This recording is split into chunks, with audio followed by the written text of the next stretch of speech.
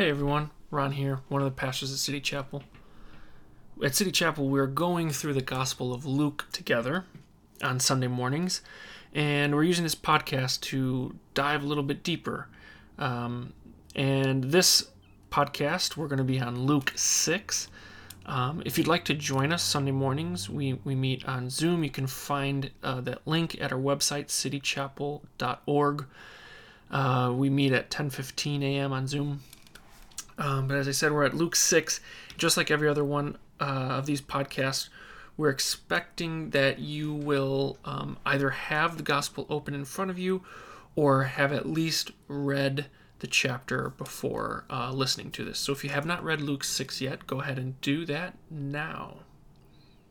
Okay, I am assuming that if you have not read Luke 6, you actually paused this and went and read it, or at least open it up if you're able. So let's dive into it. Luke 6. This is the Sabbath controversies. Controversies on eating, working and healing, and caring for others.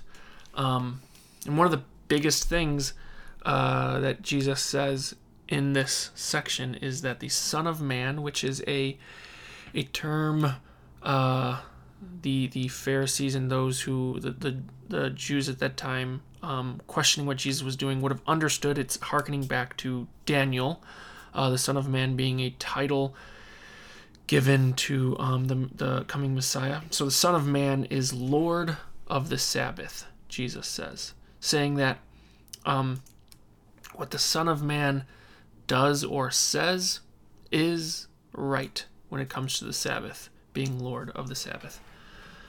We see here that extreme human need or hunger makes a claim prior to that of a sacred ritual. A sacred ritual being keeping the Sabbath, and by keeping the Sabbath, resting on it, the way the Genesis account of creation, God rests on the seventh day, and then in the commandments tells the people to keep the Sabbath and recognize it as holy, set apart. There's to be no working done on that day.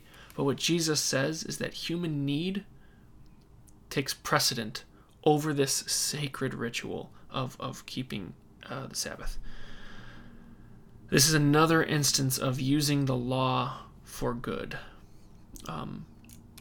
which begs the question, what laws do you follow? Laws that you put on your own life. I'm not saying like do you follow the speed limit? Do you pay your taxes? Whatever that might be. But what laws do you put on your own life? Things that you do without even realizing it. What laws do you follow? And do these laws? I actually am going to throw in there actual other laws like passed by Congress or whatever it is. What laws do you follow, and do they give life, or do they hinder to even destroy life? Because if they don't give life, then they're not godly laws, and they should be broken. Good trouble, as the late John Lewis calls it, or as MLK puts it, you can morally break an unjust law. The main point of these controversies that Luke is telling us about, and if you hear nothing else, the main point Jesus is trying to show is this. Hear this. This is the main point. Inactivity in the face of human need is not even an option for followers of Jesus. Hear me on this. Inactivity, not even doing bad things, but doing nothing is not an option if you are a follower of Jesus. To act is to do good or to save life in this instant. To refuse to act is to actually do evil, to destroy life. The choice is not whether to do or not to do, but what will you do? Will you do good and save life, or will you do evil and destroy life? Many times that evil we do is by simply not doing anything.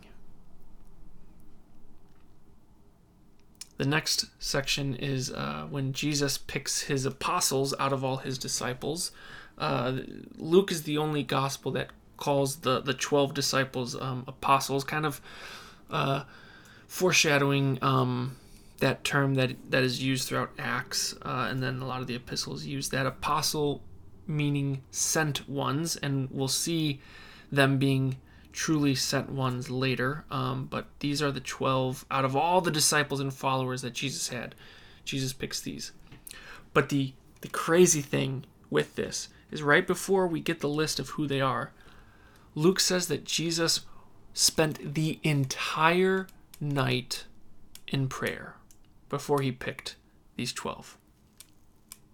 When's the last time you spent a good chunk praying about something before doing it, let alone an entire night? Even Jesus understood that he needed to be connected to the one who provides and sustains. We definitely do as well. Just some other examples of Jesus praying. In Luke 3, at his baptism, Jesus was in prayer. It says, at the peak of his popularity, he withdrew for prayer. Last chapter, Luke 5.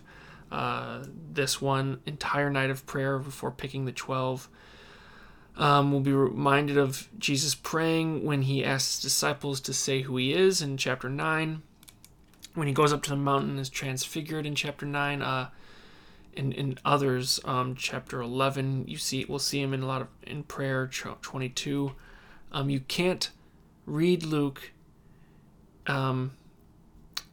There's no way a reader of Luke can think of the choice of the 12 as an axe to, as Frederick Craddock says, expedite matters when the job is too big for one person. He spends time all night in prayer picking these people. Discerning. Then the next section is Luke's account of the Sermon on the Mount.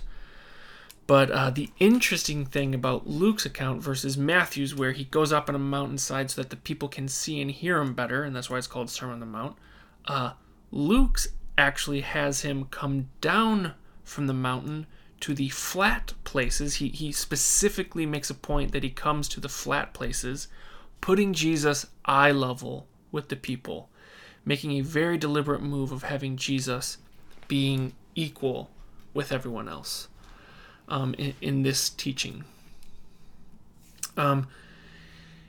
Jesus in Luke's account also starts with the Beatitudes or the blessings, just like Matthew's.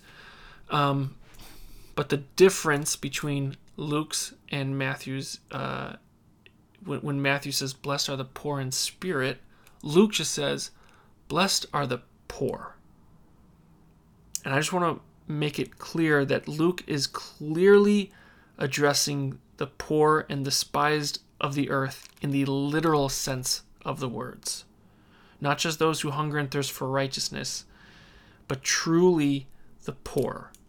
The physically, literally poor. As Fred Craddock says about this, he says, it's true that the poor in some quarters had clear spiritual overtones, becoming a synonym for saint. In Hellenistic religious circles, rich described life with God in eternity, and poor stood for one's miserable existence on earth. But Paul used the term to speak of Christ. Though he was rich, yet for our sake he became poor, so that by his poverty you might become rich, in 2 Corinthians 8. However, in treating Luke's text, we and others would be advised not to sail above the economic realities into the spiritual realms. Luke does join material and spiritual conditions. Blessed are you poor, for yours is the kingdom of God. But he does not allow, in the process of evaporation of poor, into some condition other than being without food, without shelter, without hope of anything better tomorrow. It is crucial to remember that Jesus is speaking about the literal poor, not just the poor in spirit. I apologize if you can hear the siren going on in the background right now. If you can't, well, there is one right now. If you can, sorry about that. Jesus, after the Beatitudes, he starts off that teaching with the phrase, love your enemies. And he ends this section by repeating the phrase, love your enemies. This is key This is a key way to tell Christians apart from others. Do they love their enemies? If yes, most likely a Christian. If not, well, they aren't doing what Jesus says, is all I'll say. Jesus' followers are called to not reciprocate, not retaliate, nor are they to learn how to behave from those who victimize others. Jesus just assumes that his followers will be victims, never victimizers. But he also assumes that they will not act like victims. But it's crazy. There's no teaching on what to do after you strike, after you steal, you hate, you curse, you abuse, you damage. It's just assumed that the followers of Jesus do not do these things. If one is a follower of Jesus, is to react to wrongdoing themselves, it is with forgiveness and kindness and generosity and love. An interesting thing about the golden rule, do unto others as you'd like them to do to you. This part concludes with Luke's version of that in verse 31, but it's found not only here but in Matthew 7, but it's also found in Homer, in Seneca, in the Tobit, in Enoch, Philo, and elsewhere. One should not be disturbed because this saying is not unique to Jesus. Remember, as Fred Craddock says, that the universal embrace of a principle does not make it any less true, valid, or binding.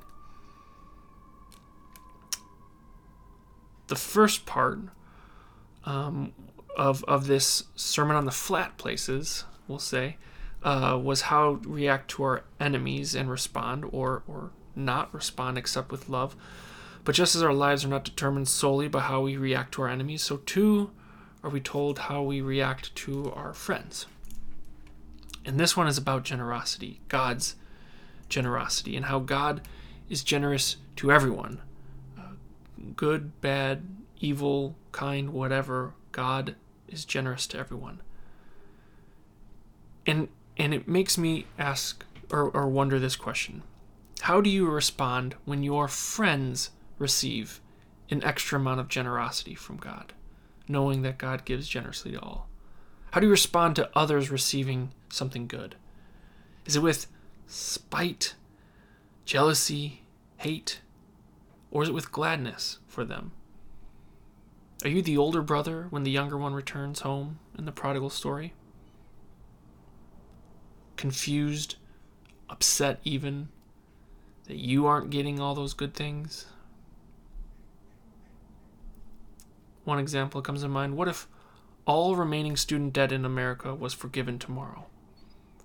Would you be mad if you had already paid it off? Or would you just be happy for those that got a burden removed from their lives? How do you respond to God's generosity to others? The next section, I'll just call it on judging.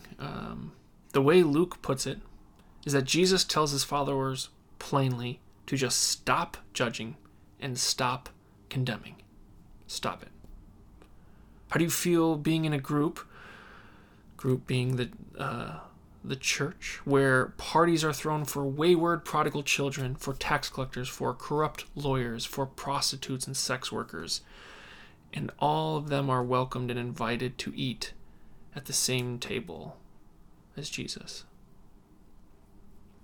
You see, justice and grace go hand in hand according to Jesus. We see grace without justice and fairness.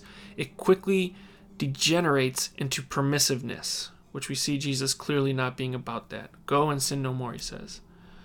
And justice without grace hardens into cruelty. Don't leave one out, or else don't kid yourself. It's not Jesus' example. You're not being Christ-like if you do one without the other. If you have justice or grace, justice without grace, or grace without justice. The next section here is the I lessons, if you will. I being EYE lessons. These parts are mainly for leadership, but it clearly applies to all followers of Christ. The main lesson of these teachings is that self-awareness especially in leadership, but for everyone. But self-awareness is key and necessary. Flaws and imperfections, they don't disqualify one from being a leader. It's blindness to one's flaws or unwillingness to be self-critical, honest about oneself, or not pursuing growth. Those are the things that disqualify one from leadership. And then the next bit, I'm just saying that it's on integrity. Because here, the main thing Jesus does in these ones is that Jesus strikes down any thought to the contrary, saying that it is wholly inappropriate for his followers to act hypocritically. As a follower of Christ, that is not to be accepted. Who you are, what you do, and what you say are inseparable for followers of Jesus. Just as fruit is inseparable from a tree, Jesus says. If what you're saying is bad fruit, you ain't connected to the tree of life. If the way you live is contrary to godliness, you ain't connected to the tree of life. If what you believe is contrary to the gospel, you ain't connected to the tree of life. Any one of these three, Jesus says, is inappropriate for his followers.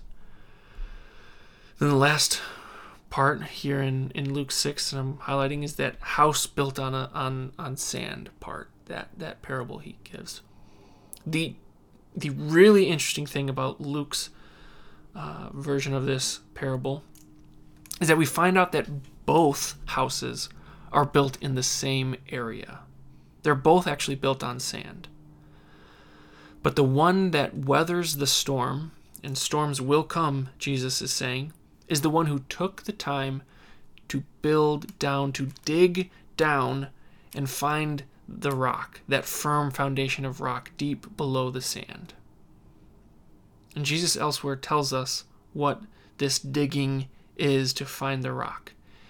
And it's those who spend time reading the Bible and praying. When life is good, when storms aren't hitting, those who spend time in God's Word praying. That's how one builds down to the firm foundation, spending time with God in word and prayer. No other way. That's how Jesus tells us. Which begs this last question as we end Luke 6. Are you digging down to find the rock? Or are you just leaving your house built on the sand?